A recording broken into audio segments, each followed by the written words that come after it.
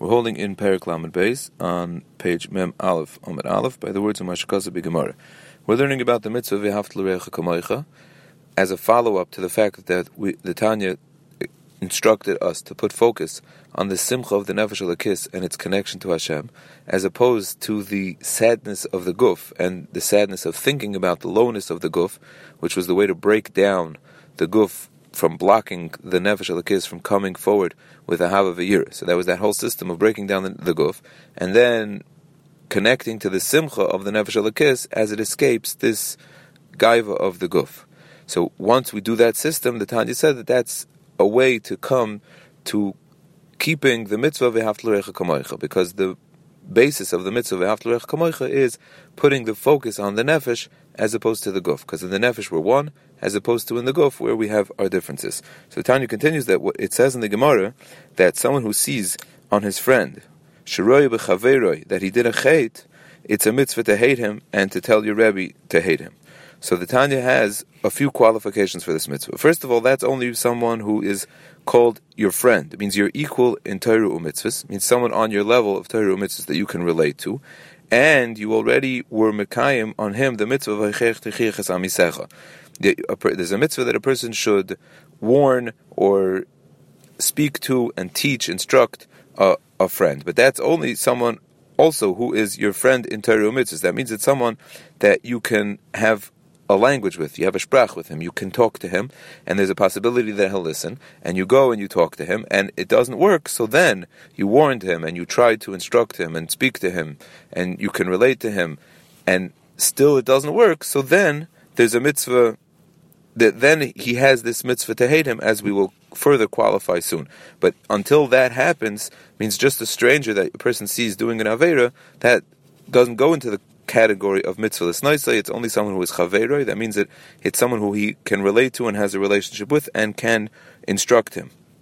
But if it's not that, then the person has the regular mitzvah v'ahavta l'reacha kamocha, and the Tanya even quotes further that says, the Hil Hazaken says that you should be mitamidu shel Aharon. A person should be oyev shalom, oyev es habriyos u'mekarven l'Torah. A person should love all creations and be mekarv them to Torah. So the Tanya is being medayik. Why does it use the word brios? Why does the Mishnah use the word creations? We're talking about people here. So he says that even if they're not close to Torah and Avodah, and therefore you could use a word on them to describe them as just brios, they're creations. That means like a lower type of level of a description of a person, and still the mitzvah is to pull them towards you with strong ropes of love, and that's the way to be mekarv them to Torah. Now the Tanya says, and even someone who it is a mitzvah to hate him because he did certain averis, and let's say we fulfilled all of the above mentioned qualifications, still the mitzvah to hate them is not the mitzvah to hate them as a whole person. Because like we've been learning since Perek Aleph, a person has two sides to him. He has two nefashos. He has a nefesh elokis and he has a nefesh bahamis.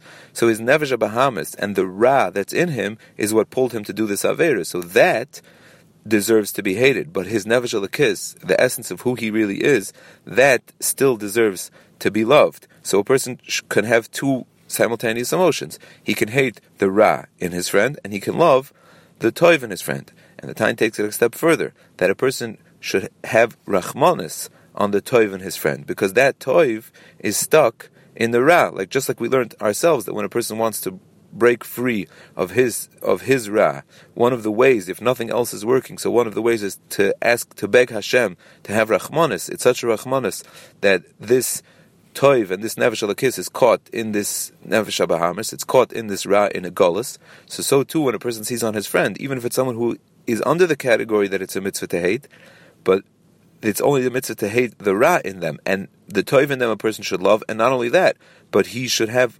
rachmanis on that toiv, and he should feel compassion for the toiv that's stuck in that ra, and that compassion is even mevatel all sinna. It's mevatel any feeling of hate, because that's the nature of compassion. When a person has compassion for someone, it's mevatel the hate. Sounds like from the Tanya that he means that it'll even be mevatel, it'll even water down somewhat the hate that he's supposed to have for the side of the ra, because it can't be that he's talking about the Nefesh Elokis, because that side was never supposed to be hated in the first place. So it means he should love the side of the Nefesh Elokis, and even then, he should have compassion and rachmanis on the side of the Nefesh Elokis that's stuck in this Ra, and that will mitigate somewhat even the hate that he's allowed to have on the tzad of the Ra. And the Tanya just finishes that David HaMelech didn't only said the pasuk of Tachlas Sinas Enesim, that I have a full-blown hate for certain people who are Oivei Avera. That's only people of extreme categories, Minim and Apikarsim, that are have totally taken themselves out of the realm of being able to be loved. But everyone else is under the mitzvah of V'ahavta l'recha kamocha.